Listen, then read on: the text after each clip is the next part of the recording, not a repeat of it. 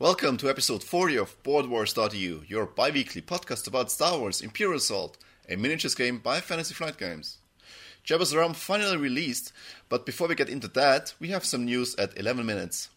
In game discussions, we go all over the Accolade campaign hero of Jabba's Realm, more about his weird support abilities at 16 minutes and 30 seconds. At 1 hour and 7 minutes, Jeppe gives his first impression on the new skirmish map Anchorhead Bar in the play experiences. Also, a new YouTube channel dedicated to skirmish battle reports is being discussed. Community Watch is full of content too.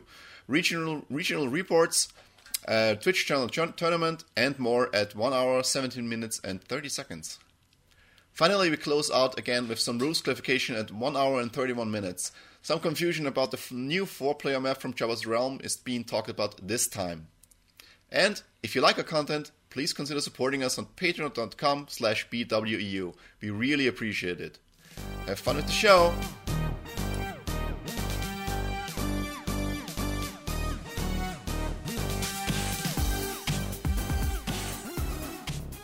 Welcome listeners to episode 40 of BoardWars.eu. This week we have again a diminished cast, more on that maybe in the future. But right with me here again is Jeppe. Good evening. And we also have, not on the mic, but at least with me in the room, a new furry little friend. Because we had a late Christmas present on the street in Vienna and found a little cat which we are adopting now. So if you hear some noises like running in the background, it's probably the little cat destroying stuff, so don't worry too much.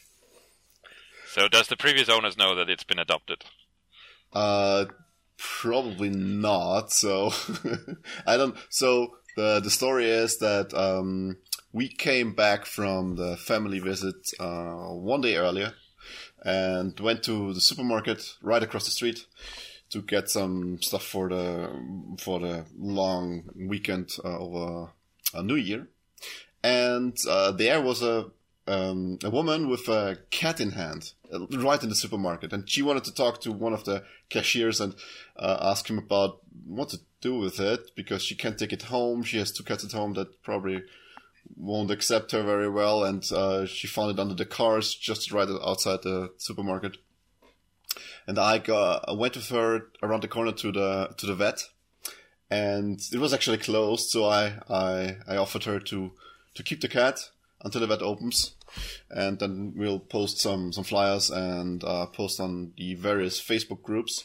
And we did that. So on the next day we got to the vet and checked her out. She had all of the usual small cats, farm cat stuff, like all of the flea stuff, and we posted pictures on the Facebook groups and distributed a few flyers, but no one really seemed to miss her, so she's with us now. And of course, she's a little rascal and destroying stuff left and right, but it's fine. She's very cute. So that's our Christmas present. Speaking of Christmas presents, I think the players of Imperial Assault also got a Christmas present, because Jabba's Realm seems to be in stores, at least in the US. I think FFG put out the news of it being in stores last week, so in the first week of January. And it's not available in Europe right now. I think you haven't had it.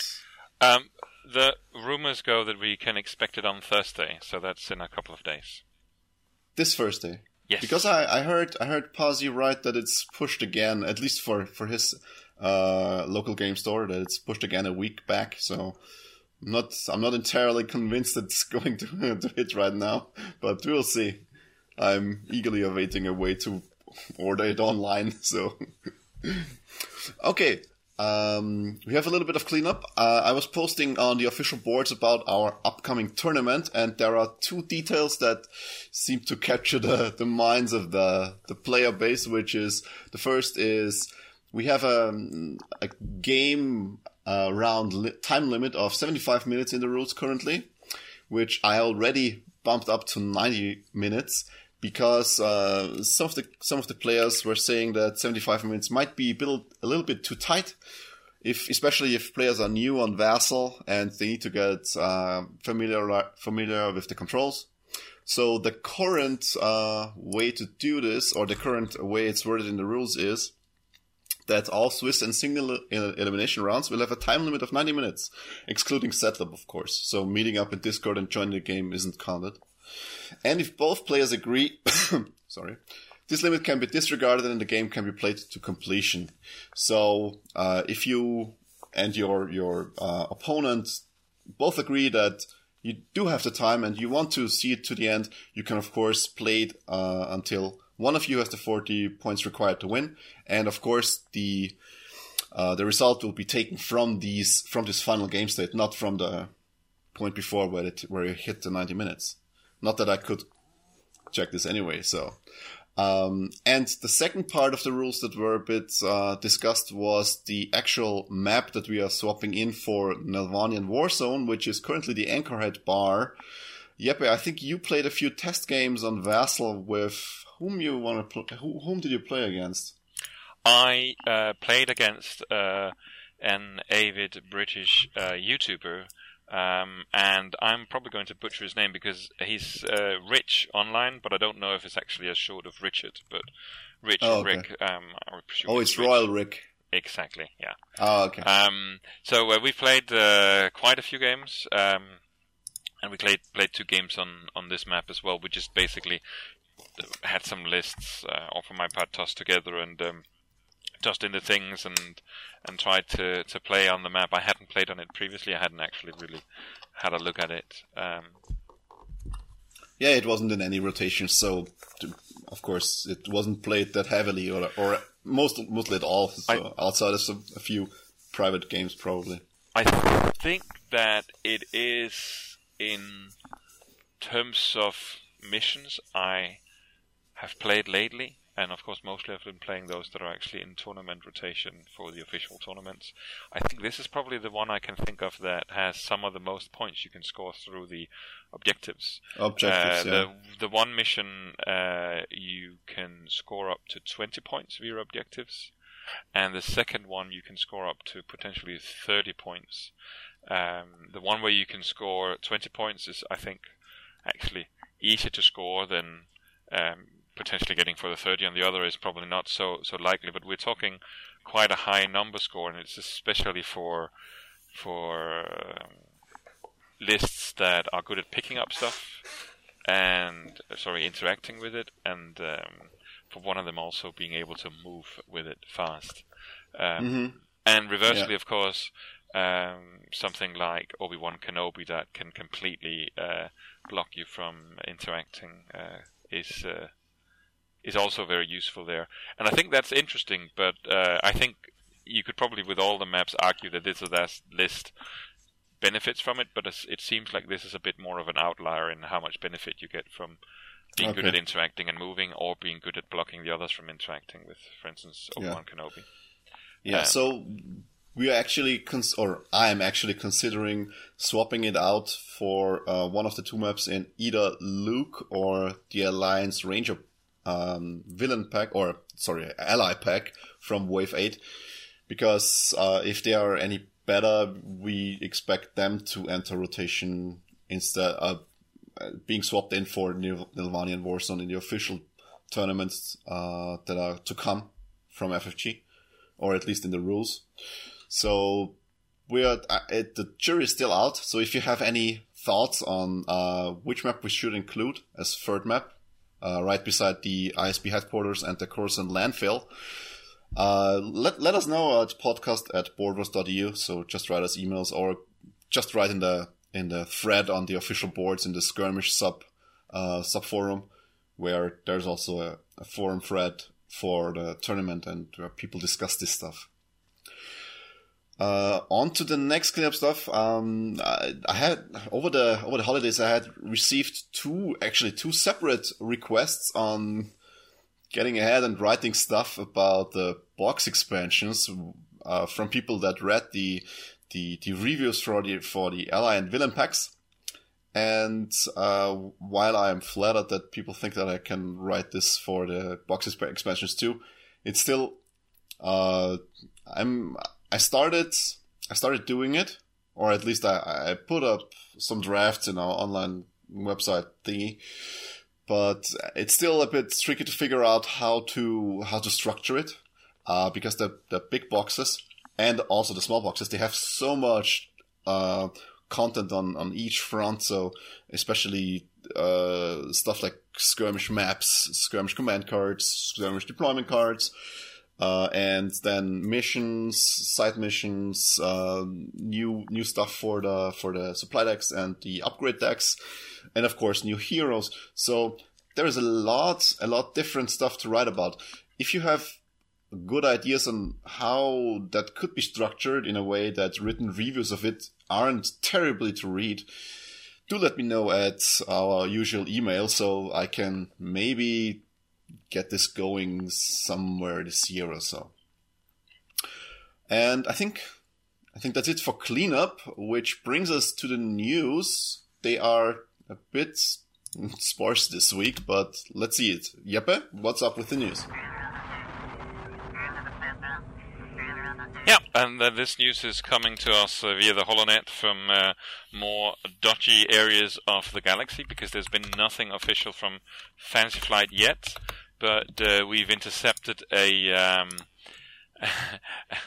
bit of information that the scheduling of the different events for the European Championship of the different FFG games is now in place. We knew already that it would be at the UK Games Expo this coming summer, the first weekend of June. I think it's from the 2nd to the 4th. But we were curious how the different things would be scheduled, and we now know, not through Fantasy Flight yet, but through it being put out through different pages channels. Channels, yes, on Facebook. And what we do know that the Swiss will, for Imperial Assault, will be on the Saturday.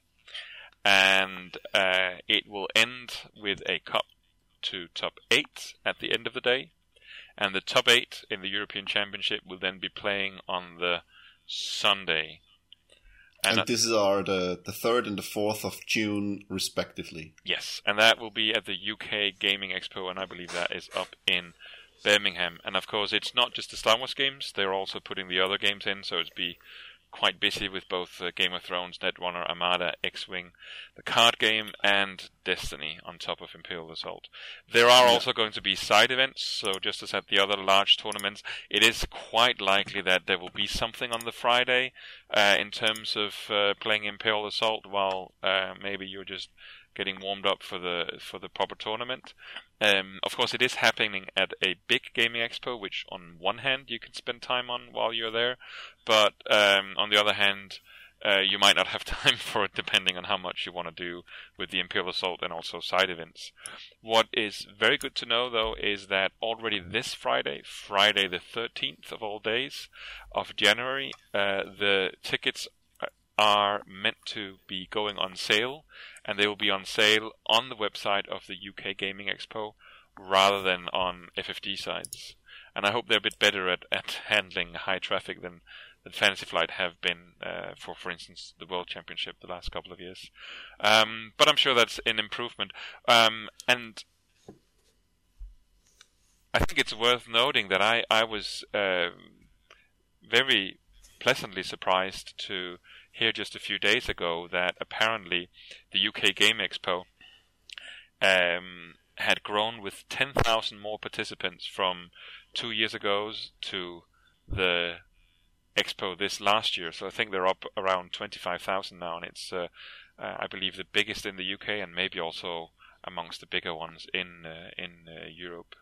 Not that anything can compare to Essen, but I think the UK Game Expo is maybe a little bit more focused on events where you play rather than only oogling and buying products. And buying stuff, yeah. Which is an aspect of an event that is certainly missing from Essen. I mean, you can play a lot of demos of new games there, but really playing stuff you already own with random people or with friends, it's not really a part of Essen. So, I mean, it's behind closed doors and aside from the venue and when you go back to the hotel or to friends or so. But the event itself is mostly focused on really buying stuff and demoing new games. So it's a bit sad actually, but it's fine. Okay. I think that's it for. Speaking of the tickets, yeah, but do you know what price range we can expect for the tickets? No, I don't. And in fact, the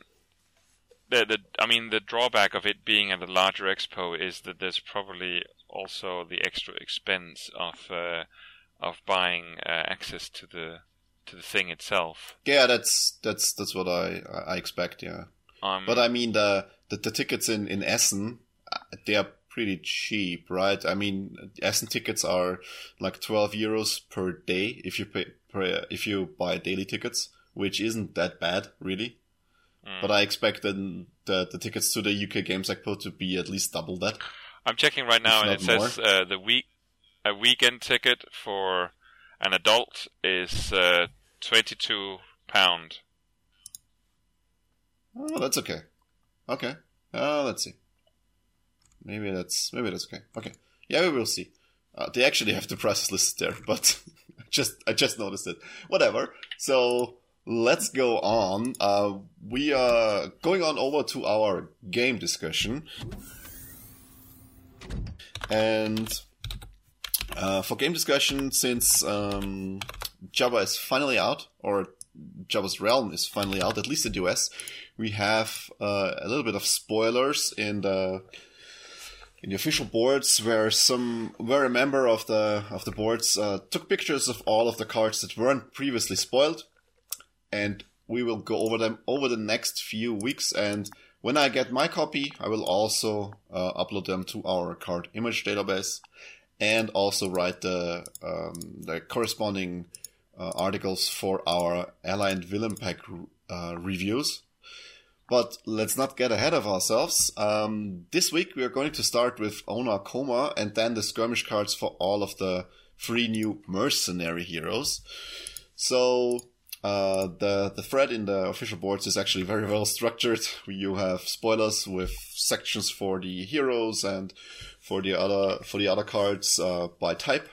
So we'll look over to Onar, and first of all, like we suspected, we probably don't go over his statistics on his wounded side, but because we did already, it's mostly what you know already. The attribute tests are weaker by 1 dice, and the endurance and speed are lowered by 1. Sorry, you wanted to say? Yeah, I just wanted to say that I think it's worthwhile to mention that there's been so much speculation, and I don't recall ever that people in that degree has been begging to have those who already got the product to tell us what was on the wounded side of a hero, because there was speculation that he was stronger. And what we can see now is he's generally weaker, except for one thing. Which? And that is that you usually lose a skill when you're flipped to your wounded side. Yeah. But I believe the thing he loses is actually the limitation that he could only rest once per round. So he still has the bonus that he recovers extra. Wait. No, isn't his third skill that he can not get any conditions? That's what I remember. Let's see. I'm scrolling over to the news article right now. Let's see. Next, we have our salvage stuff. Previews of the heroes for Java's Realm. So there we have... Where is he? I have him right here. He's losing 2 abilities. He's losing 2 abilities. Yes! He's losing the one. He's losing the one where he cannot gain harmful conditions, which is of course something that's nice when you have no defense die. So now he can get harmful conditions because he's wounded, but he's also losing the limitation he had that he could only rest once per activation. Oh, so we were both right. That's nice to hear. Okay, so he can now on his wounded side rest twice, but you can also stun him, and he can become focused, right? focus he can become 4, but he can also become weakened, stunned, bleeded, and all of the good stuff. So, going over to his starter weapon, Jeppe, do you want to read us through the bodyguard rifle? Yes. That is a blaster and a rifle. It is a ranged weapon with a green and a red die. And it doesn't have search abilities, but it has a ability that when you declare an attack with this weapon, you may apply -1 damage and +2 accuracy to the attack results. So basically you can forego a bit of damage to get a bit more range when you shoot.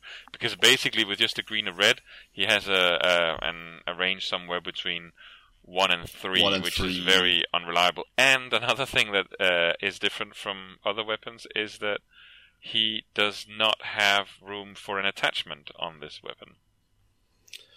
All of this, I mean, that he looks very weak offensive-wise for starting. So when you don't have any XP cards bought or any weapons replaced, he looks. I mean, he can take quite a bit of hurt, but the bodyguard rifle. Most of the times, you need to apply the -1 damage before you actually roll your dice. So it can blow up in your face to maybe you make the accuracy, but then again, you also might not deal any that much damage. So I'm not sure the bodyguard rifle is really exciting for me, especially since it doesn't have any attachment slots. So it's probably something you want to replace with him fairly quickly. And also, since he only has endurance of 4 and speed of 4 on his non-wounded side, and he doesn't have any really good abilities to get through the battlefield, like for instance for Garkan, where he can charge. The Ona doesn't actually have something like that, so I'm interested to see how this turns out, especially in campaigns or in missions where you need to get to your enemies or to the objectives first, and not maybe even start right in face with them. So I don't know if this is really a good shake on him, but it somehow gives me a little bit of a concern in terms of Biv Budrick being the last one who had a bit of a less strong opening weapon. He had a similar problem. Yeah. I think he had a red and a blue. He could have an attachment, and he had only one search ability, which was for an accuracy. So the weapons are not that different. But to be honest, I think with Biv Budrick, I think often what I've seen with him was that people neglected upgrading his weapon, and that's why he kept being felt a bit underwhelming, because he was forced to be up close. And I think, if Onar Koma gets in your face, the red die is it's going to be felt, but he has to be in your face too. And I mean, you cannot slow him or you cannot slow him down unless he's wounded. So at least he has got that going for him, right? So okay. Moving on to his reward card. So, of course, all of the heroes in Jabba's Realm also have a corresponding side mission, which if you win it, you get a reward special to this hero. In Onar's example, it is Haymaker, and it reads: one strain, of course, not one surge. One strain. Exhaust this card during your activation and choose an adjacent small hostile figure. Test strengths. For each success to a maximum of 3, push that figure up to 1 space, and then that figure suffers 1 damage. Just one correction, there's no then in there. And because there's no then in there, I think he actually suffers a damage for each success or each... Yeah, that's true. I was actually asking Pasi that in our Discord chat, and I still think it's worded rather clumsily, but it's quite clear that for each success you make during this test, you can deal 1 damage and also push the figure 1 space. So that figure up to 1 space. The thing is, I'm not sure if you need to push the figure 1 space or if this is optional. It says to a maximum of 3, so I think it's totally optional whether you move it 0, 1, 2, or 3. Yeah, and that figure. Yeah, might be. Yeah. It even says push that figure up to 1 space for each success. To up to 1 space, yeah. So up to must indicate that less is also fine. I think it's amazing because he just has to spend a strain, and a lot of figures can be killed that way without you bothering to use it in full action, and other figures can be moved around. I just think relocating figures is so strong for a number of reasons. So the question now, would you rather play a side mission earning Haymaker, or would you play a side mission earning Core Box Luke? Just Decision because, time. Like, it's not apples and oranges. It's like soup and ice cream. I don't know. Not at the same time. It's both of them occupy a side mission slot, and it's perfectly. You can imagine both of the cards being on the table at the same time. So, and you have to decide which mission you want to go at. So. I'm actually thinking about it a second time. I'm not in doubt what I would do. I would take Ona's side mission, but only because I haven't played it before. Okay. And in general, I think the character side missions are more fun than the other ones. Sure. Regardless of how useful the reward is. Otherwise, I think Luke is probably one of the potential allies that breaks the mold on whether allies are worthwhile or not. Yeah. Okay, so going over to his XP cards, the first will be Keep Up. Jeppe, you want to go through it? Yes, it is a 1 point XP. It reads, exhaust this card at the end of an activation to gain 1 movement point. At first, my thought was that it is a bit underwhelming compared to the tactical movement of Fenn, which is 2 movement. At the start of his activation that he can give to others. But what's interesting is here that it's actually at the end of an activation, so it can be at the end of anyone's activation, including an Imperial figure. Yeah. And I think that is interesting because, for him especially, because as we'll see with a number of his abilities, he wants to be next to some of his friends to help them out, and this makes him able to adapt during the round. I actually would have very much liked to have this card give him not 1 movement point, but says move 1 space. Yeah. Because that would have buffed up his rush ability a bit. Because with that he could out of turn move into a space of an enemy figure and then push it, so you have more viability for shenanigans with line of sight and whatnot. But with 1 movement point you can actually enter the space of the hostile figure, so it doesn't really work. So, but it says here you just have to enter a space adjacent to a small figure. You don't have to be on top of it. Oh, that's true. And you bring up an interesting point. I hadn't thought of it. Because that's actually fun, yeah. That ability, and we're talking of the one that's printed on Ona's character sheet, reads Rush. When you enter a space adjacent to a small figure, you may push that figure up to 1 space. And it says limit once per activation. But I think limit once per activation is that he can do it once per his activation, but you could argue that he can also do it during others' activation. Sure. So if he's moved around by Fenn, for instance, or by Gideon, it's quite possible that he can... Yeah, sure. Okay, so Keep Up for 1 XP, I think it's okay. It helps him get around and helps him get to where he needs to be. So, can't get wrong with that. So it's maybe not the first thing that I would go for with him, but it's definitely one that's worthwhile to keep an eye on when you have the XP. Not bad for 1 XP. So on to the second 1 XP card, which is Get Down. Exhaust this card while you or another friendly figure within 2 spaces defending. Test Strength or Insight. If you pass the Strength test, apply +1 block to the defense results. If you pass the Insight test, apply +1 evade to the defense results. Which is actually not that bad. It isn't. It's just too bad that you have to choose. Yeah, still, I mean, the +1 block, it's just 1 XP, right? So, getting this early, and it's not, you don't have to be adjacent to your friendly figure, it's within 2 spaces, which makes it a bit more flexible. Yeah. So, the +1 block, you might not think of it too highly, but it does change more than you would like to admit, right? So because speaking of core box Luke, he only has +1 block on his +1 bonus block on his card, and this makes all the difference for me actually.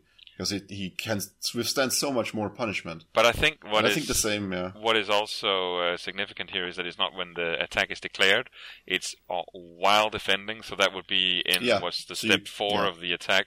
So that's actually after the Imperial player has done all the symbols he can add, so on. So it's before he's using surges, but after he's done any shenanigans he has up his sleeve. So that that allows you to check what do you get the most out of before you choose what you roll. And by the way, he has really good dice on both his. He's really, really good on his strength and fairly good on his insight. Better than most figures actually on his insight. His strength is just off the charts. So though it's not completely reliant, which is actually also maybe a bit nice, it is there's a fairly good chance that it'll succeed. It's much better than the insight test of Diala, so at least his strength test. So both of them have yellow dice. And one of them has 2 even. Yeah, that's what I'm saying. His strength test is blue, yellow, which is amazing for getting surges. So yeah. Okay. I'd get it. I would think that getting it quite early would be a good idea. Of course, always depending on which class deck your opponent is playing. So the Imperial player is playing. I would almost say regardless, because he has no defense, and by having this, he in a sense also makes himself a target as well as others. Because it's a way to protect others as well. So, this feeds right into the next card, which is Stay Behind Me. Yeah. You want to grade it? Yeah, so 2 XP, and there are 2 halves to it. The one is that you apply +2 health to your hero, so he's more durable. And the other ability is, while an adjacent friendly figure is defending, if you are healthy, you may suffer 1 damage to apply +1 block to the defense result. So 2 things are unique. One thing is that we're starting to see abilities you have to fuel with your health. The other is that the fact about him being healthy is that he cannot do this anymore when he is wounded, which is interesting, that he sort of loses one of his abilities when he's one of his XP upgraded abilities when he's wounded. That's true, but depending on which deck you're playing against, 20 health in the early stages of the campaign is quite a tall order for the Imperial player to break through, especially if you get down anyway. So I think Stay Behind Me will be relevant. There are some decks that might be a problem for you, like for instance Subversive Tactics and the new deck Hot Mercenaries, which we'll talk about in one of the future episodes, I think next or the episode after that.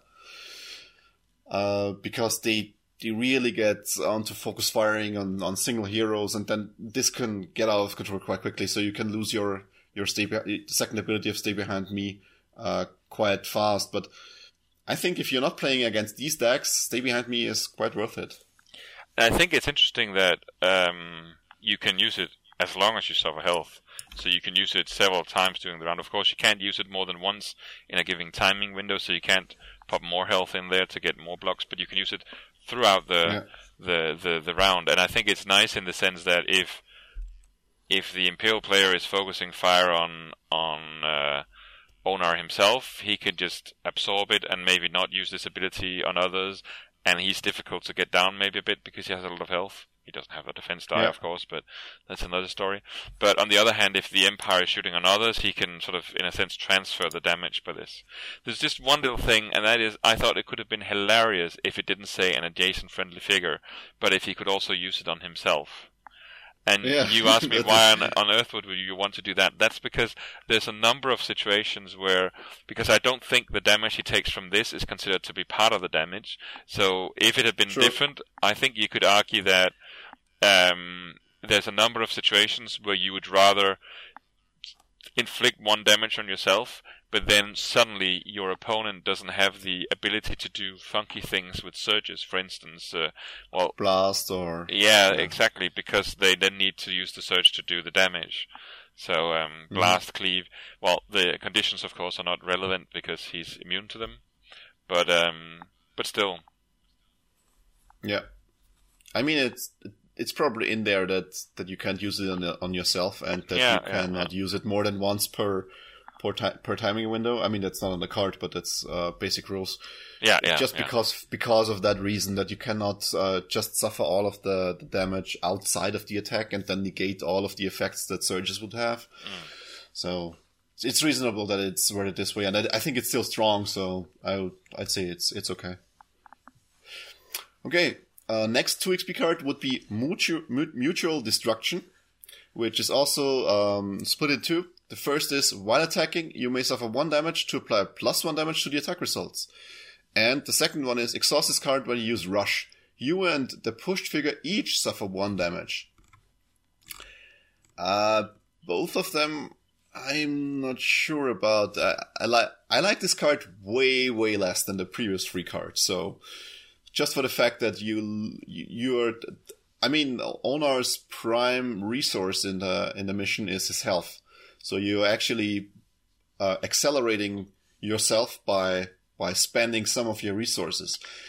But since some of the decks are really bent on spike damage and trying to wound heroes in single activations, and this can happen with Olma too, even though he has 20 health.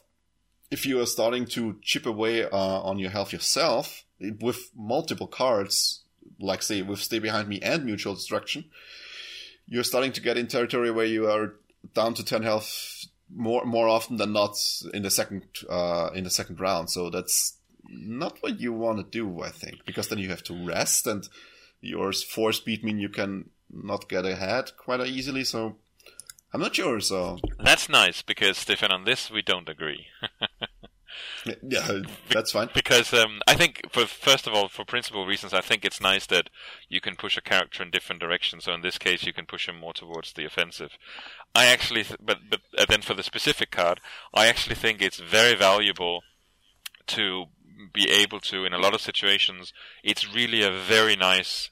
turnover, a very nice deal for you to do 1 damage to the opponent, whether when attacking and you can see you're 1 short, or whether just to rush up near to a target, don't bother with doing an action to attack it, but just do that automatic damage. Because if you can clear things off the board that you need to clear off to get to an objective, or just to clear it off so it doesn't shoot you to pieces and probably do more than 1 damage to you, especially considering that he has no defense himself. So the idea is, I think it's not because you necessarily want to use it all the time, but when you're just that 1 short, or you know that you can, for instance, you might have already attacked and you realize you're 2 damage short, so you can just apply 1 while attacking, because you can always do that whenever you attack, and then you can choose to do a move 1 space adjacent to it, and then you finish it off. And I think those 2 health are probably given out very nicely for a figure that I think there are a few things that do less than 2 damage when they shoot Onar because of his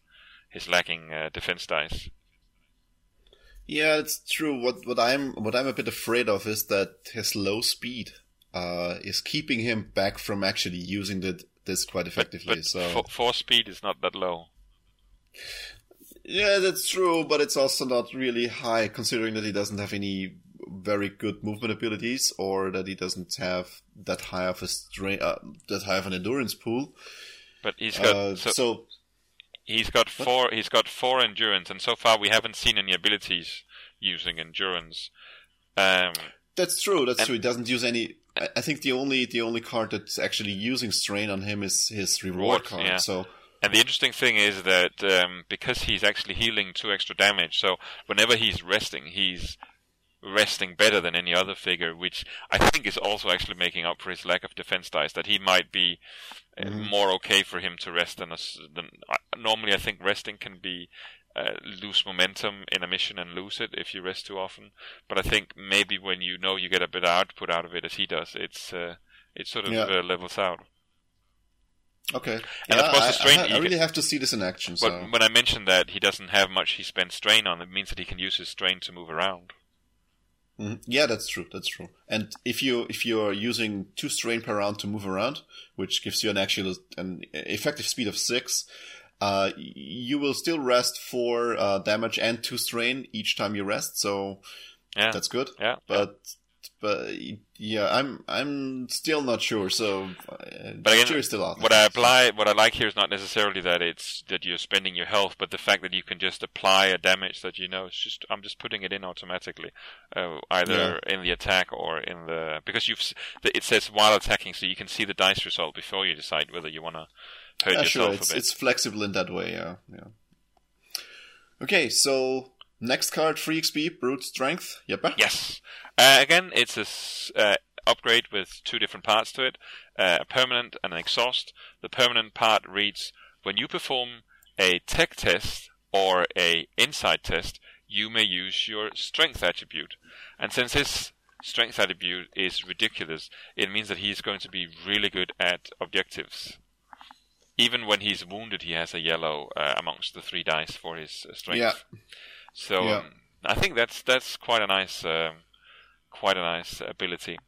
And the second part of it, the exhaust part, reads: exhaust this card when you perform an interact, test strength. If you receive 2 or more successes, perform that interact without using an action.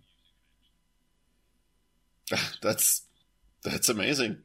I mean, it's in the same vein as Mac, who can also interact without spending an action. And local, he has to pass the test, degree with boxes, but only. Yeah, only boxes. Yeah, I mean, it's just you have to pass the test, but since you are rolling a blue and 2 yellows, 2 successes is okay-ish to get, and that should be. I mean. You're basically going around and picking up boxes for free by then, so I really like it. So especially get down with Brute Strength, so you can now use your strength test to give other figures or yourself bonus evade during a defense, which I like it. So Brute Strength, go get it. It's free XP. It doesn't do anything active, but it's still very, very, very good. I think he's a bit like a couple of other figures. He's really going to like the upgrade. I think it's tier 1 upgrade. The is it called the survival kit? The thing that means that you don't pay extra for moving over difficult terrain and so on, and it allows survival you to reroll a die on strength tests. That's going to sit very well with our Aqualish friend here. It's actually called Survival Gear I thought it was from Hoth. No, it's from Korbos. Yeah. Hoth is the environmental recovery gear, I think, which is also. Oh, nice. Yeah. So Survival Gear with Onar, very, very good. I mean, we have it in our current campaign. Actually, Jin is using Survival Gear to counteract the arc blasters of the stormtroopers, so she can reroll her strength die because she only has I think a blue one, and she has the Ways of the Force from the mission, so she can get focused and then reroll a die, which most of the time means that she's not going to get stunned. So that's very nice, and I think Survival Gear, of course, it's a prime accessory for Honor. Okay, second free XP card is Hold Still. Exhaust this card while an adjacent hostile figure is defending to apply -1 block or -1 evade to the defense results. And when a hostile figure voluntarily exits a space adjacent to you, you become focused.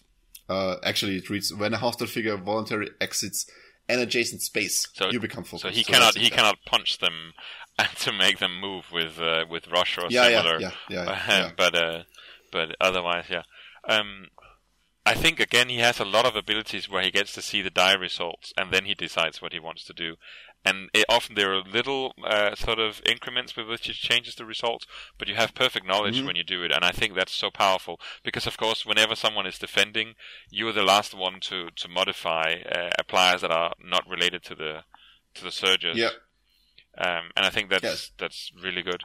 I think the second part I was first really excited by because I think it's one of the easiest ways, in a sense, for figures to get focus so far. And what's interesting is that it's not limited by you being, it's not exhausted.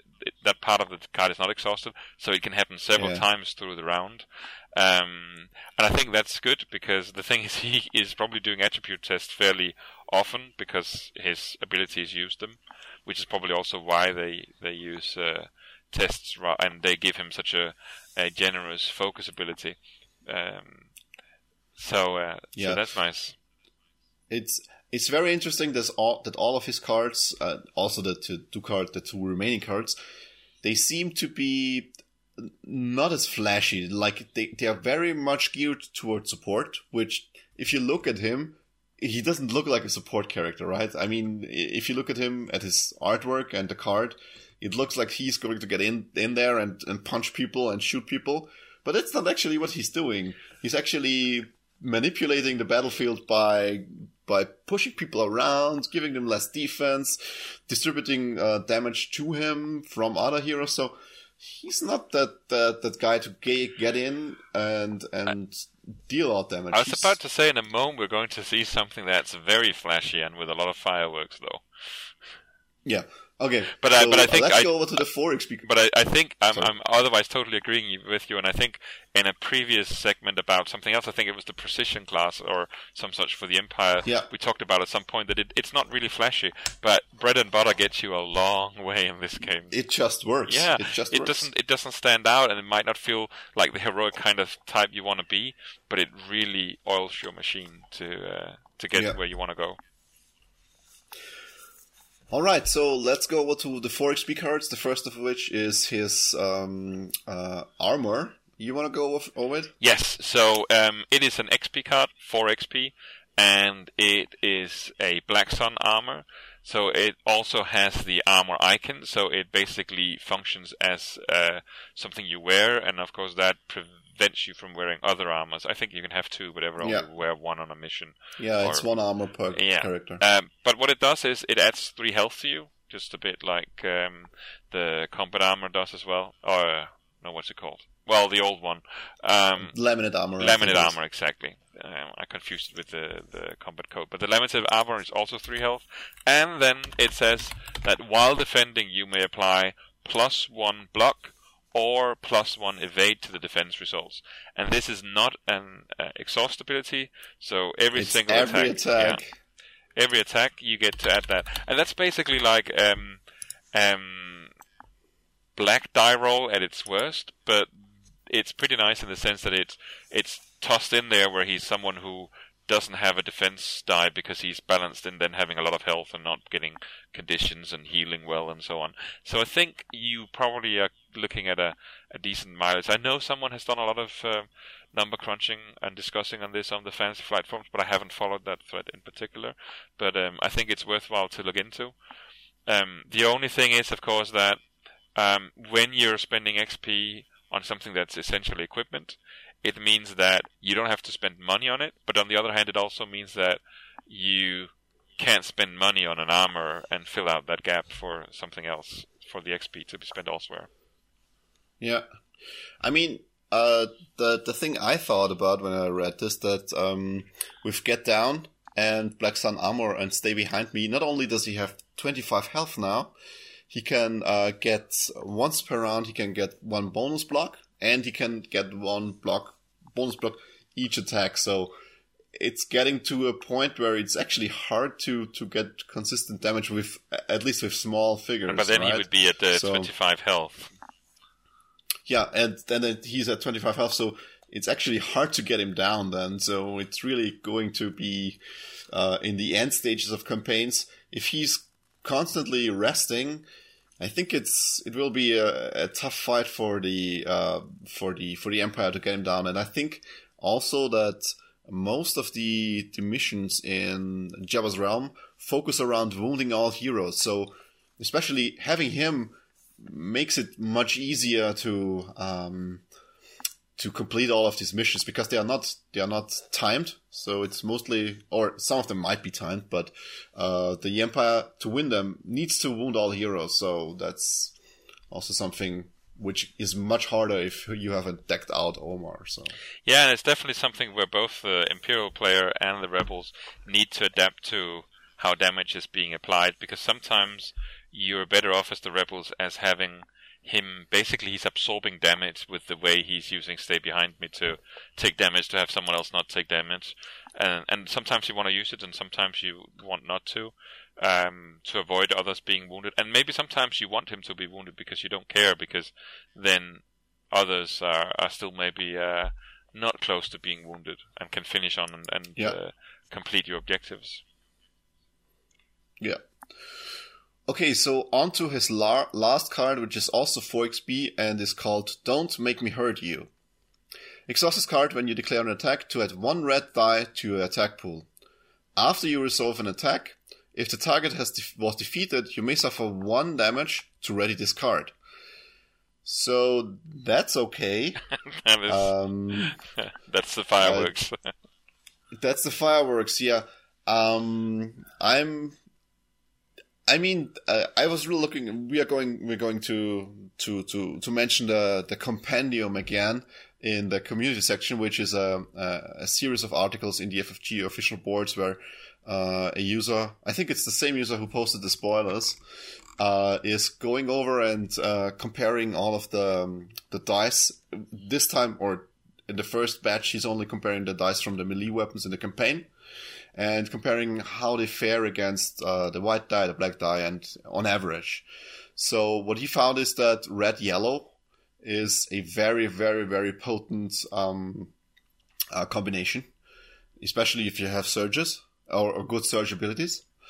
So when you upgrade his weapon to something like at least a bit better than the bodyguard rifle, then with 1 extra red die and maybe 1 yellow and 1 green, you have a very, very decent attack.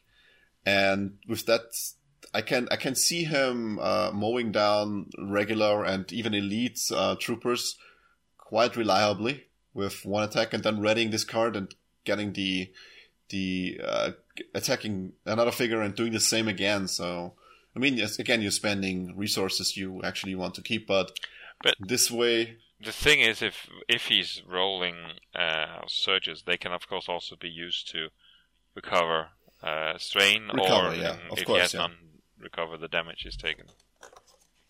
Yeah, sure.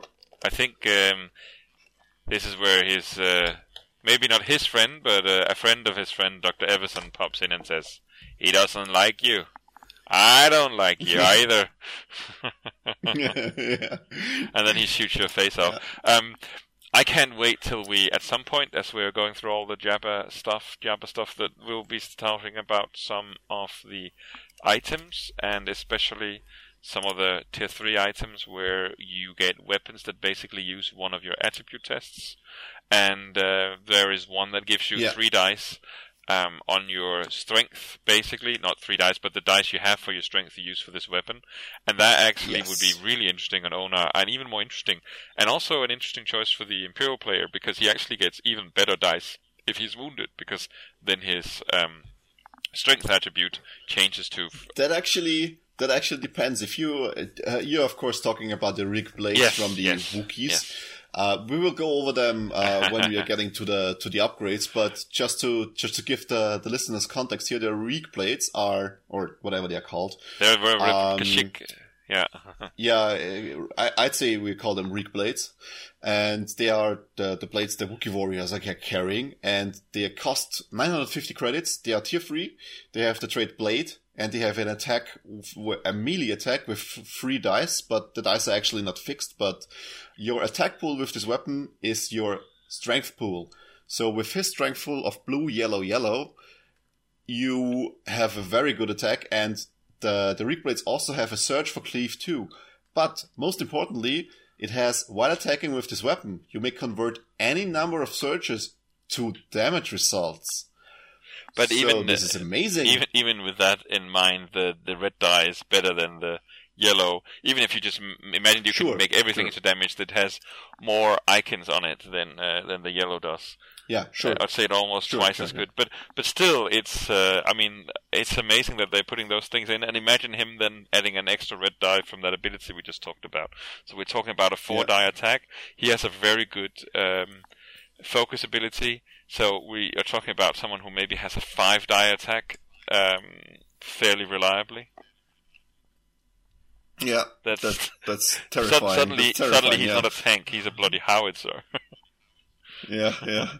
But, of course, this is again melee, and he needs to get there, so it's a bit dependent on him getting there. So, but it's fine. So we'll go over the tier items. But definitely there are different ways to go with his, and you can make something kind of a middle ground.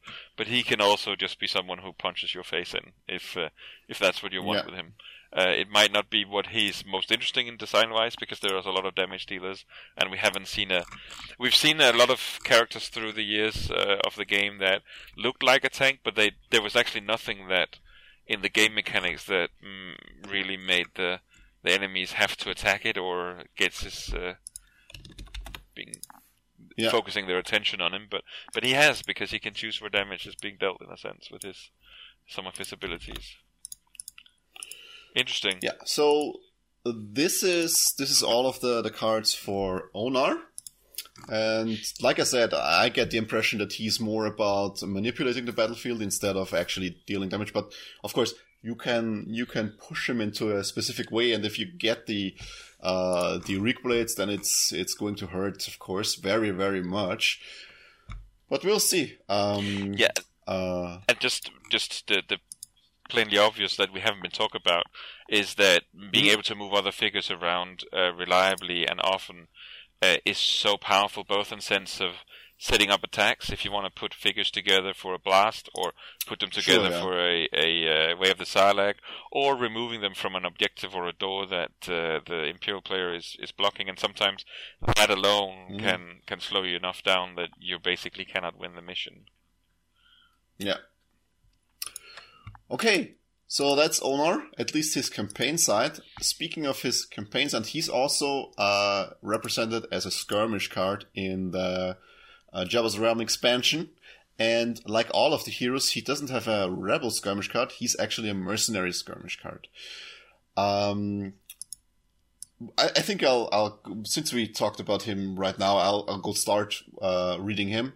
So Onar Koma is a mercenary card. He has the Guardian and the Hunter trait. He costs 6 points to deploy. He's of course unique. And he has 15 health, a speed of 4, no defense die, a ranged attack with blue, red, and green. Surges for +2 damage and -2 accuracy, which is weird. Another surge for +1 damage and -1 accuracy. And then he has the following abilities. The first is a special action rush, move up to 4 spaces. Then you may push an adjacent small figure, up to 1 space. If you do, you and that figure suffer 1 damage. And he has Get Down. While a small figure within 2 spaces defending, you may apply +1 block or +1 evade to the defense results. Limit once per round. He's also immune. You cannot gain harmful conditions. So he is soaking a lot of damage. And he can also deal it out if he gets up close enough. Yes. I mean, the +1 damage, the +2 damage for -2 accuracy is, of course, you want to use it with the blue die, because the blue die can get you quite a bit of range. And if you are expecting him to be in the front lines anyway, you might not actually need the range, so you can translate it in damage in a way, so it's not wasted, but you can actually use it to deal damage. You're not actually using it, but you use the surge to actually get less accuracy and then deal more damage, but yeah, you know what I want to say. So is this something you want to run? I think he's interesting, and I think the Hunter trait just blew through the roof in terms of the cards that are available. So I think he's interesting, and I can see how he can do some of the same stuff as in the campaign with his get down ability. He can move, which I think is interesting. And here it's actually spaces when he does his rush rather than movement points. Yes. And he has a 3-die attack. And I think you get a lot for the 6 points that he costs. So they're definitely costing them in a way that makes them appealing at the moment. That being said, I think he's interesting. How much health do the Banthas have? 19? 21. 21. And they are then they are 9. They're 9, yes. So okay, so he's slightly above Kurth, I think. Yeah, so they have like 7 per free. So he has minimally. Yeah. It's minimal. It's like half. It's like one extra health. Yeah, it's not much. Of course, the Bantha does a lot of other things. I think. Sure. You probably have to adjust just for. You probably have to adjust your game plan more to a Bantha when you see it across the field than you do to him. But to be honest, I think he can probably also do a fair amount of damage with his 3 dice if he gets close to. But that being said, I think he looks interesting. But I don't think I'm going to play him anytime soon because where I think he's interesting, the 2 others are very difficult for me to not want to play because I think they're very, very interesting. Okay, so why don't you go over to Sheila and tell us why she's so good? I just. Or do you want to go with Winter? No, I'm just to finish up. Ona, I do have to say that I like the fact that he can move figures, and that is even though it's only one space, it's just an important thing. Yeah, in skirmishes, games. in skirmishes, everything is amazing. Counts. Yeah. I just think with. Maybe we'll talk about these. We've talked about them before. Maybe we will again when we talk about their campaign hero in the coming podcasts. But I think that Sheila is just very interesting because I think she has about the same punch and about the same survivability as do Busk. They're the same value, but I really like how she can relocate figures she can move them 3 spaces, and that is incredibly good. Basically, she can move in on an objective, and then she can move the other one off it, and that is, and then she gets to attack at the same time. And I think Vinto, I've played him only once in a skirmish game on Vassal, and definitely something to get used to. But I think the fact that he gets 2 attacks for 1 action, and he's got a fairly good attack with some interesting search abilities, is very nice. And then the fact that he gets unblockable damage that he can put on other figures is just really nice. Yeah, So his ability for those listening in, he has Bolt Slinger. After you resolve an attack during activation, you may choose a hostile figure other than the defender in your line of sight and within 3 spaces of you. That figure suffers 1 damage. And of course he has the special action Rapid Fire where he can just perform 2 attacks with 1 action. So that's basically 2 unblockable bonus damage on 2 different or on 1 figure if you can manage it in a way. Which is amazing, on top of his very good attack of blue and green. So he has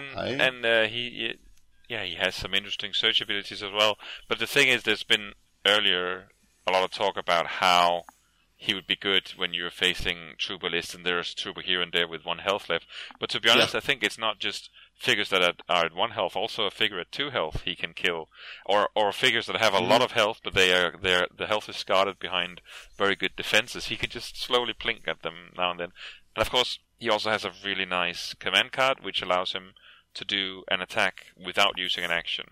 So a bit like Luke. So that would actually allow him to attack 3 times in a round if he uses that one.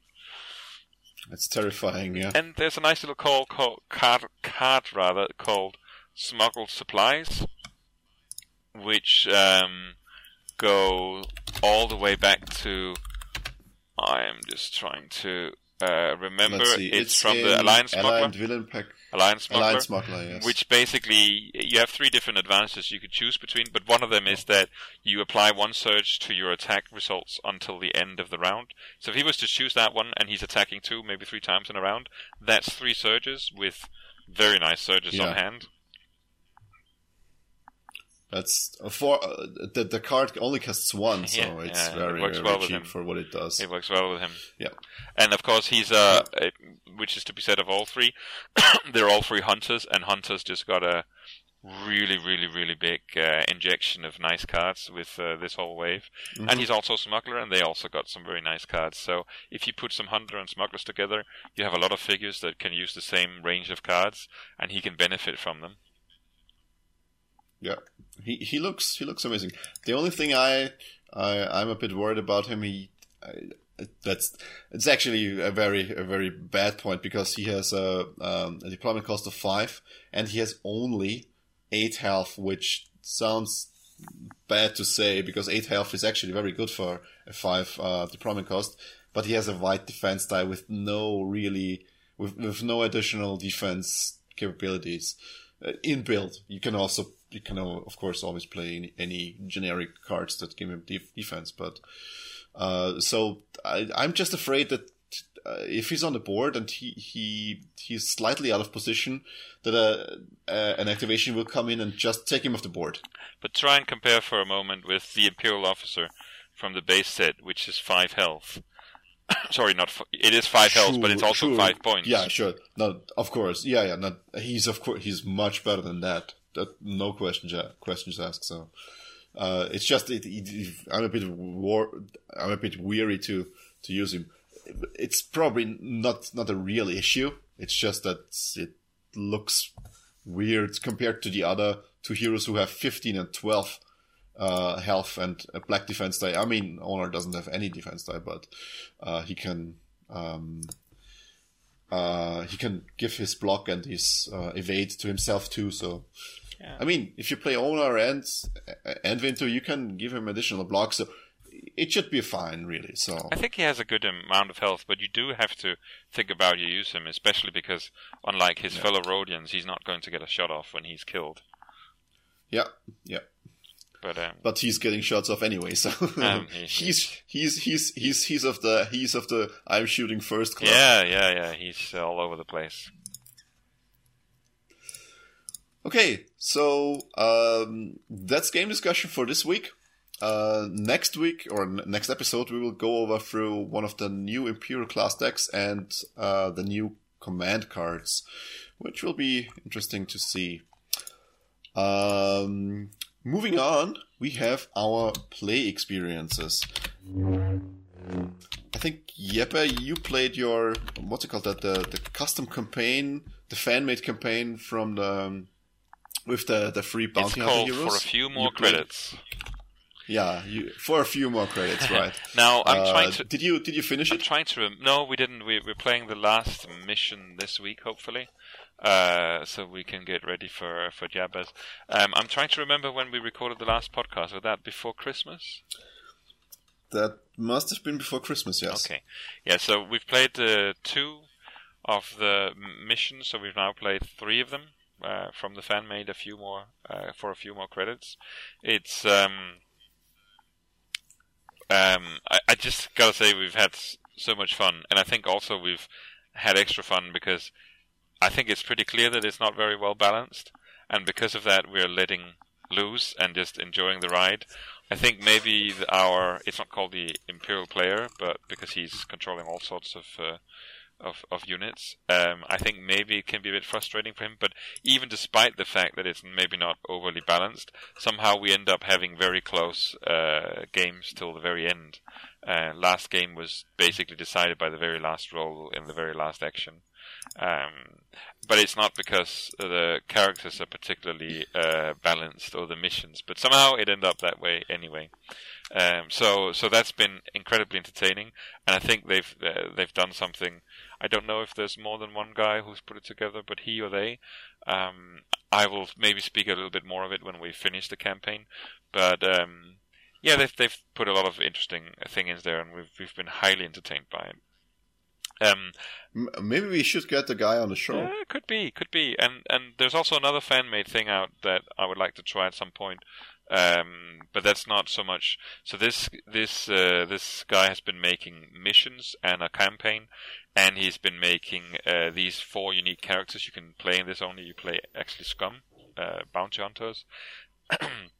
and that's where it's difficult to balance. But there's another guy who's then taken established missions, side missions, and put them in and like threaded them with a campaign where he's then written lengthy descriptions in between, like the epilogues. That's the side missions from the Wave 4 and Wave 7. He's basically taken those that otherwise might not fit the time zones, and he's made that one and put them together in a campaign. And I'd like to try that at some point. It's been fun to try this one. It's actually, I think this project deserves much more attention, because what he has been doing is all of the side missions that he has been using, I think except from the Bantha pack, only use core box tiles. So you only need a core box and Twin Shadows to play all of this. And it should be fairly entertaining, because the side missions have been rebalanced. So they work a little bit differently than originally intended, but putting them together in a campaign should be very, very entertaining. And I'm a bit sad that we did run our second campaign from Return to Hoth instead of trying one or two of these community created campaigns, but maybe after Jabba's Realm we will have, but the next small box is already on the horizon. So I definitely want to play Hoth again, because I thought it was a great campaign, but also because I have players that haven't played it. Yeah. So go on, because I will also weigh in with a bit of Hoth talk. But so that was we've played with the campaign, and by the way, I've recently reacquired a smartphone after my old one drowned at some point last year. So while I've had my friends taking pictures of these, and I've have them send them to me, and I'll put them on the Facebook page at some point from the fan-made campaign. Hopefully I'll find it easier to take pictures at my future games. Sorry, excuse me. Today it's apparently me with a cough. Then just before Christmas I had kind of an epic Star Wars day, in that I went very early, like 8 in the morning. I caught a train to The Hague to see Rogue One yet again, but that time at the IMAX. And with me I had my Imperial Assault stuff, and I then went to a game store around the corner and played there all day. And we were proxying some of the new stuff, because obviously that was not even out anywhere yet at the time, but we had the stuff that was spoiled, and that was fun to try. It was a bit uphill with the stuff I'd put together, but good fun. And then, as I mentioned earlier in tonight's podcast, I've been playing quite a few skirmish games on Vassal with Royal Rich, as he's calling himself on the Fantasy Flight forum and also in our Discord. He has a prolific YouTube channel. I am just going to we will link it in the show notes, of course, in a moment. But we've played 5 games on Imperial Assault. It's basically because after Christmas and to some degree New Year's, while I was desperately waiting for spoilers from Jabba and to get it, and there was not much game going on, so I was watching quite a few videos online and stumbled into his channel as well.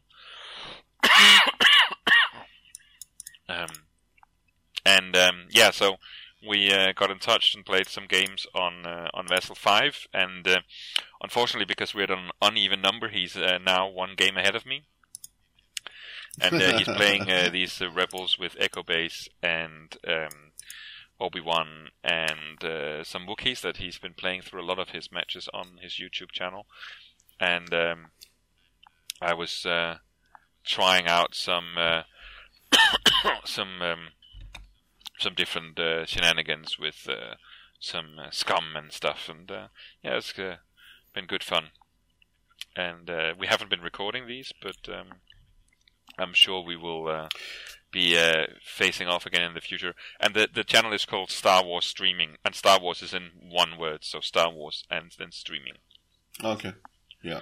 We will link it in the show notes, at least. All right, that's it for you, right? Yes. Yeah. Okay. So I've also been playing just 2 times campaign. We have been continuing our Return to Hoth campaign, our second one, which is actually interesting because our Imperial players are playing the Subversive Tactics deck, not Subversive Tactics, the Technological Superiority deck, and it turned out to be very strong in the middle game. But right now we have found ways to mitigate most of the effects, and since we recently got into buying some new weapons for all of our heroes, I think the last 2 missions will only be decided if they are using influence cards on the mass in the last missions, which they have been stockpiling throughout the campaign right now. And it will be interesting to see who actually can eke out the win in the last mission. But so far, I think the total number of wins versus losses is like, I think 8-2. No, it can't be 8-2. Maybe it's 7-2 because we still have 1, 2, 3 missions to go. Yeah, should be right. 7-2, or maybe 6-2. I don't know. So rebels have a quite large lead. But since we play with the house rule from Jonathan Ying, one of the co-creators of the game, where the story missions give you full rewards even if you lost the previous one, the snowball hasn't been rolling really.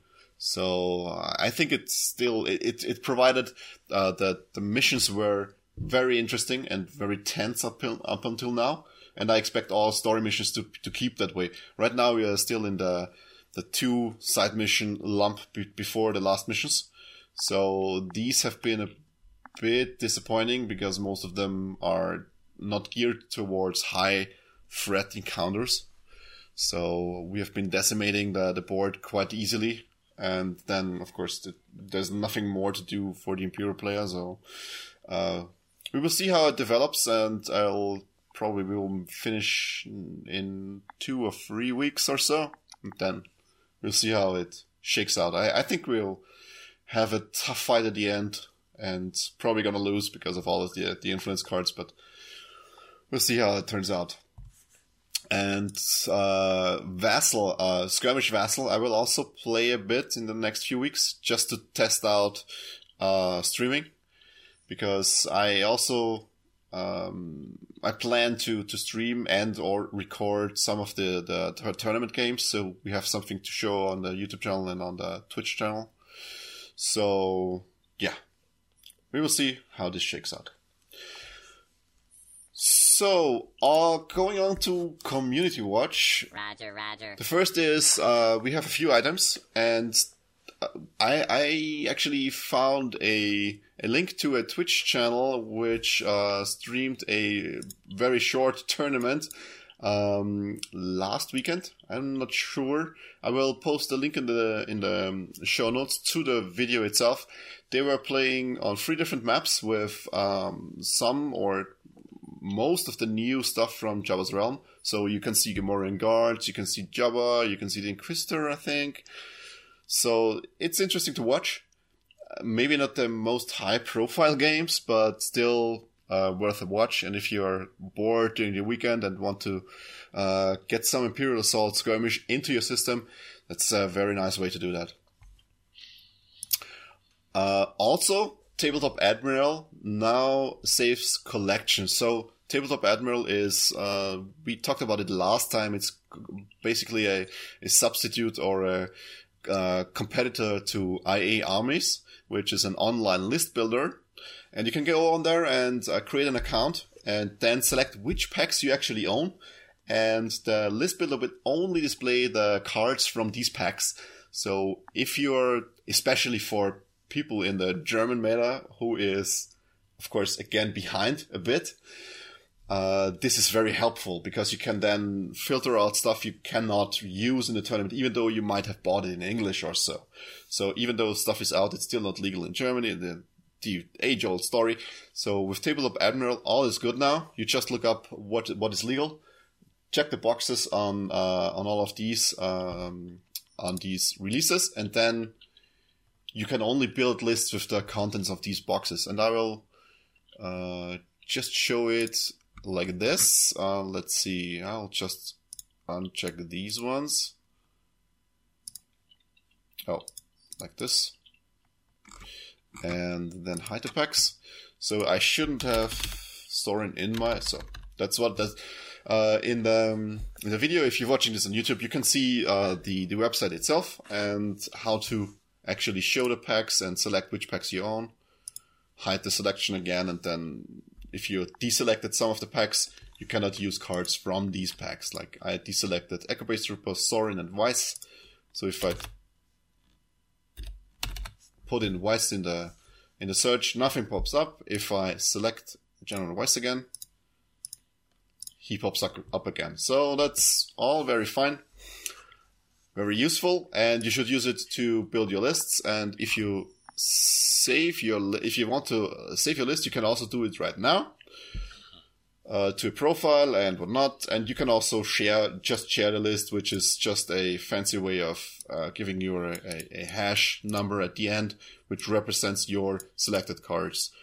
So I have to say, this is all for Tabletop. This has quickly become my favorite builder because of those functionalities, and he's been very, very quick to adjust to input and done some improvements of the interface already. And I really like that we finally have a builder where we can more reliably both save, and we can also look at where things are from and so on. There's still actually, as late as today, I found a card that's actually has not made it into the builder yet because it's been overlooked. But it's a work in progress, and it's still it's the best builder out there for sure.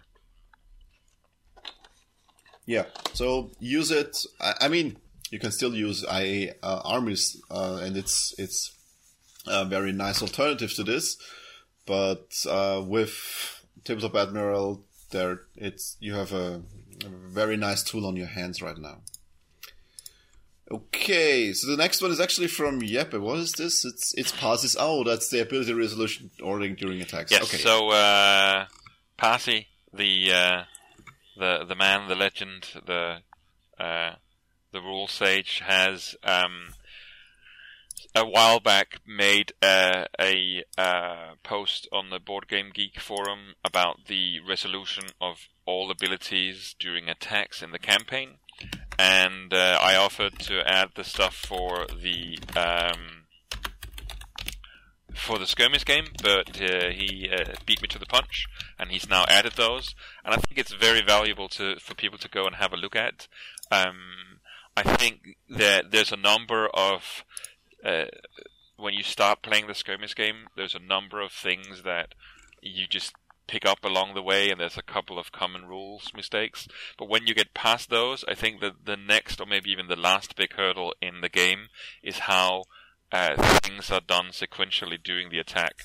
And basically, especially all the command cards and all the abilities in the game that says while attacking, those things that say while attacking is just not at any random time while you're attacking. They fit to specific points of the 7 parts of performing an attack, and I think it's good to be aware of those because you can avoid a lot of confusion and discussion about how different cards and abilities interact. And you can now find all the skirmish stuff also having been put in this overview of all the ability resolution. So it's recommended. Yeah, the best thing about it is that if you have it open on a tablet, you can of course go into the webpage and search for certain ability names or certain command card names, and it will just highlight it for you in which phase you can apply it. So it helps you build plans on what you want to do during your attack. So this is something you should definitely not overlook if you are still struggling with when to apply which modifiers and when to resolve which abilities. Yeah. Definitely worthwhile. Okay. So up to the next one. The next one is actually wait, I'm going ahead of myself. So the Galaxy's Fate in My Hand, the AI Probability Compendium has been updated again, which is the fellow named by a name I cannot pronounce on the official boards, and he took a look at the new attachments from Jabba's Realm and how they affect melee and also ranged weapons and how good rerolls actually are and whatnot. So it's being expanded continually, and you should read it because it's very interesting to read and a very handy resource on deciding which stuff to buy during upgrade stages, especially if you're playing Rebel, of course. But also if you're just playing the Empire and wanting to know how big are my chances on actually getting some damage through against this black die with my Stormtroopers, this is the way to go. So check out the Compendium. It's a nice read and certainly something you should use if you want to pep up your campaign and make it more competitive. We also have another episode of the Jodo Cast. This time they made a report about the recent Imperial Assault regionals, and they were playing with Jabba's Realm stuff, and also they have some nice pictures on the webpage with painted minis, and it looks amazing. And they were playing Jet Troopers and the Inquisitor and Jedis and all of the good stuff. So Bantha Riders. I'm seeing Bantha Riders. Not Bantha Riders. It's actually how are they called? Dewback Riders, of course. And they also made, of course, a podcast episode about it. If you want to listen to them. If you haven't already subscribed to them in your podcast app, I don't know what you're doing, but you can also listen to it in the news article itself, which is linked into our show notes. And there you have a media player at the bottom, which you can listen to the episode in. And then, last but not least, that's the streaming from Royal Ridge. Yeah, we won't forget to link Rich's YouTube channel, which is Star Wars Streaming. And pay him a visit, maybe subscribe to him. He has some good content about Star Wars Imperial Assault Skirmish. So, what's this just in? Jeppe, yes. Enlighten me. What's this? This is sneaking in at the tail end of the Community Watch, if we're done with it. Yeah, we are done. So, outside of this special news. There was a bulletin, a special bulletin that missed our news, and that is, of course, that over Christmas, Asmodee has gobbled up Heidelberger, Edge, and Millennium. So Asmodee are those that gobbled up FFG not long ago. So basically, FFG is now part of the same conglomerate of a sense that is now also owning the companies in charge of distributing Fantasy Flight's Star Wars games in France, in the German-speaking market, and in Spain. And it's going to be interesting, especially moving forward towards the European Championship this summer, if maybe also the metas in these countries in terms of what's available in their own languages and what can be used as tournaments might catch up to the rest of the world. Do you know the distributor of Imperial Assault or FFG stuff in the UK? Is it also already bought by Asmodee? I don't think so, and I know the name, but I have forgotten them. I do think that Asmodee probably also have their own presence there. I know it's someone from Asmodee, for instance, taking care of the European Championships.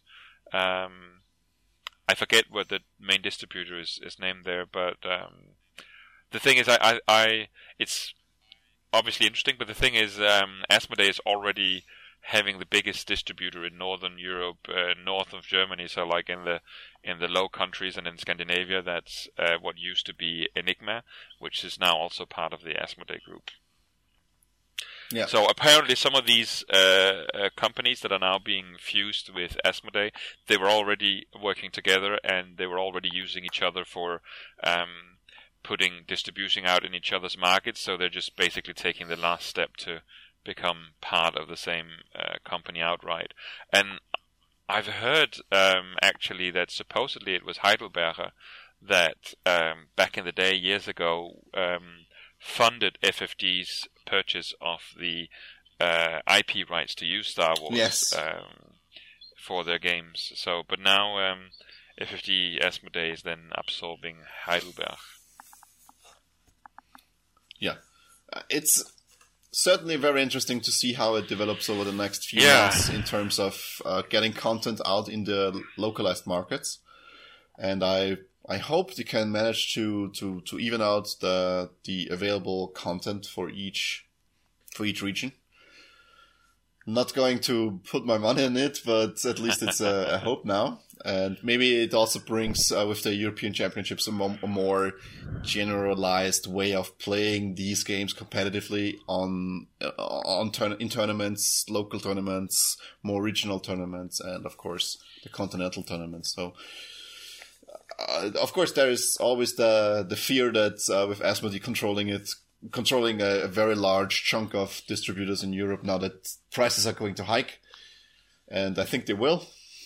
There's no way they won't, but since we're already paying premium for this stuff, I don't think it will hurt us too much. So, yeah, and that's it for Community Watch, unless you have something. No, that was just a bit of delayed news that we missed earlier that seeped into the Community Watch. All right, so we head over to our last section for this episode, which is rules clarification. But you are not a Jedi yet. And let me note down the time. So since Jabba's Realm is out now, and we have some questions. The section is getting a bit of a revival, and the first is actually a question a listener sent in. Ivan sent a question about Jabba's Realm 4-player map, which has a rule that reads, during the start of each round, for each turret a team controls, the team chooses a space and rolls one green die. Then there's a period, and the next sentence reads, each figure in each of the chosen spaces simultaneously suffers damage equal to the damage result. And his question was if this is at all taking into account initiative, and if one team is resolving it first and then the other team is resolving. And there has been a bit of discussion on this on the official boards, and people were of the consensus really that even though players might not roll the dice at the same time, the effects of the dice happen at the same time. So you cannot actually, if you have initiative and control one of these terminals, you cannot snipe away a figure controlling another terminal from your opponent, and then they cannot shoot back. All of these, determining how much shots are actually dealt, happen before dice are rolled, and then dice are rolled, and then damage is distributed, and then figures die. So that's at least what I read from the thread in the boards, and I completely agree with that. Especially since the wording specifically mentions simultaneously taking damage, so this is not something there should be a big question about. So, but of course, I'm gonna link the thread in the show notes, and I think we will have much more questions next time when stuff is in more players' hands. So, and I think Jeppe already is preparing some stuff he wants to ask. Yes, yeah. The developers before Christmas, and I think it's interesting to note that where we've been used to in the past that there's a hiatus for about a month after a new expansion is out before they answer rules questions. But we can see on the the Fantasy Flight forum that people are getting their questions on Jabba responded already by Todd. So I've been wanting to wait after Christmas and the New Year's, but maybe I should get around to send that email with a bunch of questions for him to bite into. Yeah. So next time we will probably have a little bit more in this section. This brings us to the end of our show. a little bit early this time. Early, after 90 minutes or so. That's a time frame I'm not used to, actually. So, Jeppe, any parting words for this episode? Yeah, so this episode, speaking of which, I believe is the 40th episode. Yeah, it's the 40th. And I've... one of the big round numbers. And I've just celebrated my 40th birthday this last week. Oh, that's true. Happy birthday! Thank you very much. Actually. So I congratulated you, on Discord too. You did indeed. So I was celebrating my birthday yesterday with a big party with a lot of board games and a lot of people, and so I've got a lot of gift certificates now that I will go and put on the counter when I pick up all my Jabba stuff this coming week. I want to have birthday too when big boxes arrive. Yeah, but then for me it's all sort of condensed around Christmas and my birthday here within 1.5 weeks of each other. But on a different note, I'm having a lack of faith, I think, because whereas I've been doing fairly well in Imperial Assault tournaments and fairly well in Armada tournaments, I have, despite having played that game for the longest... I read this. You read it. Go on. No, I've been on. playing X-Wing for the longest. For, I believe, more than 3 years I've gone to tournaments, and I've not really won many of them, actually. Surprisingly few compared to the number I've played in. But this last weekend, this Saturday, I for the first time I brought Rebels to an X-Wing tournament, and I even brought X-Wings that I had never had out of the box. And of course, as you might know, I'm notoriously Imperial, and I've been that in Armada and in X-Wing as well as in Imperial Assault. But I went through this tournament. Not only did I go through it undefeated, I went through it without losing any of my figures. In fact, I barely used my damage deck. I think I drew one card from my damage decks. So you should imagine yourself playing a whole tournament of Imperial Assault without ever using your damage tokens. That's sort of what happened. And I know that I was lucky with what I met in the tournament and so on. But yeah, the Rebels are they're tempting me away from the Emperor's otherwise loyal servitude. Resist the pull to the light side. It is. It's shocking, really. I've spent quite a bit of time where I should have been doing other things, mulling over Imperial lists I want to play in Imperial Assault, because I'd actually already been certain that I would be playing Scum in this coming wave, but I need to find my way back to the Empire, or maybe not. Maybe those days are behind me. It's just too bad that I've invested so much in the Empire compared to the other sides in all three games. Yeah, I mean, with the new releases, the focus is very much on the mercenary side, and then I think it's understandable that many players will switch over to the mercenaries just because they have gotten so many new flashy toys to play around with. And the Empire, of course, they got something, but most of it is not as flashy as what the mercenaries got. So it's completely understandable that it will be a bit dominating over the next few weeks. I have to say that it's probably going to come across as a bit ridiculous, but so I've enjoyed the stick of like being a nice space fascist across all games and had fun with it, but it's sort of with how things are looking around us right now, when you're looking around the world, it's sort of getting less fun and carefree to be sort of pretend toy fascists. So yeah, but that's, I think, but that's how you deal with stuff. Yeah. with creating satire. I think, but right? for somehow the satire is maybe I'm enjoying it less. Though to be honest, as for this X-Wing tournament, it was because it was a kind of a tournament called Hangar Bay, where you're meant to bring two lists. Actually, that could be fun to do for Imperial Assault at some point. We should make a special tournament for that. But the idea is you bring two lists, you show your opponent your two lists, and you see each other's, and then simultaneously you pick which list you're playing without knowing what the other picks. So I just brought this Rebel list because I had to bring something, and I didn't even have like the ship I needed, the X70s that I was flying, and the one I had never had out of the box. So I thought, well, this is hilarious. And someone who I was paired against in the first round was like joking about that he wanted to play against me when I played Rebels for the first times in X-Wing. So I did, and then I ended up sticking with that list all day, of course, to everyone's surprise.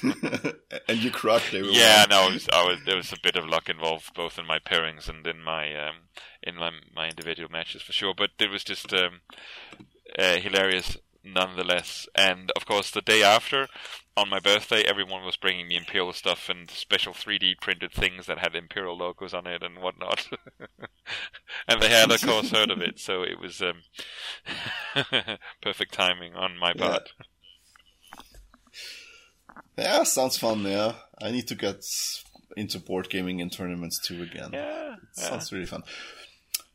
I've been actually playing board games quite a lot during the break. I've been playing the Arkham Horror LCG to death. By the way, I don't know why I neglected to tell you, but that was also amongst my gifts yesterday. So I just taken the wrap of it, and I'm going to try it hopefully tomorrow. Yeah, it's real. I mean, the game is okay if you have one core box.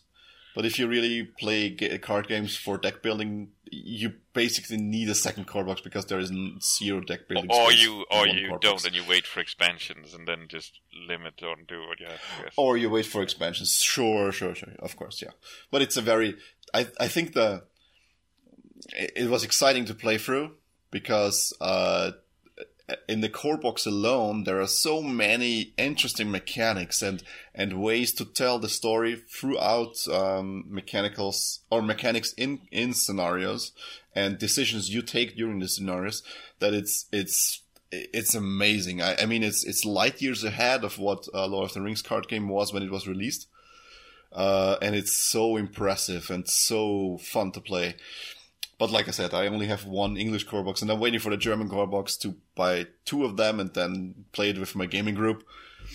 But until then, I played it solo, and I finished it, I think, 4 times now with 2 different characters, and it's amazing. So I played that, and during New Year's, actually, we had a board game evening, and we played a bit of Dixit and Mysterium, which we broke out of the box, actually, both of them, because we ordered them. Well, you haven't played any of them before? A year ago. I played Dixit with other friends in Essen, I think, and then with other friends too. But we have ordered it, and we haven't played it here in my flat. But we did on New Year's Eve, and the people fell in love with it, and it's really the new favorite game, and even though it's already almost 10 years old, so we've been playing a bit of the casual and party game stuff, and it's still okay. We also played Mysterium, which is very similar, but I think it's, unless you tie into it some storytelling, I couldn't find the appeal. There's no really mechanical appeal to it, and unlike Dixit, you're not trying to use your imagination too much. There's less communication on the table, more guessing. So I'm not a fan of Mysterium. It's a good game, and we had our fun with it, but for what it's costing, I don't think I could recommend it. I'm already too late with this. I played Mysterium a couple of times, and actually also at a New Year's a couple of years ago. And I think what I've seen from people around me in my gaming groups is that people miss a bit from Dixit, where you take turns being creative, whereas in Mysterium it's mostly just one person, the ghost. What I'm looking forward to, though, is to try at some point the Hong Kong Murder in Hong Kong. Deception. I always forget which order the words are, but it's Hong Kong and Murder and Deception in some random order. That's the game that is a bit like Mysterium, but with more gameplay for people who like more stuff to be going on, more crunch. Oh, okay. Yeah, maybe I need to look at that too. Okay, that's it for this episode. If you want to reach us, you can, of course. The best way is via email. And don't forget to join also on Discord and on our Facebook page, where we post stuff all the time. And if you want to register for the tournament, you still can. It's open, and the post on the website is still open and still up, so you can read the tournament rules and which requisites you or which requirements you need to fill to actually compete. All of that is up there, and I think we will see us again in 2 weeks. Yeah, and we will stick to a schedule now since the holidays are over. And the registration for our tournament is, of course, closing on January 22nd. 22nd, yeah. This will be just the day before we next record, or maybe a few days before we next record. And don't forget, if you're in our neck of the woods, that the European Championships sign-up start on Friday, this very Friday, on the UK Gaming Expo website. Probably on the day when the podcast goes up, because I still need to edit this, so... Okay, so that's it, and with that, have fun, and bye-bye until next time. Bye-bye, may the force be with you.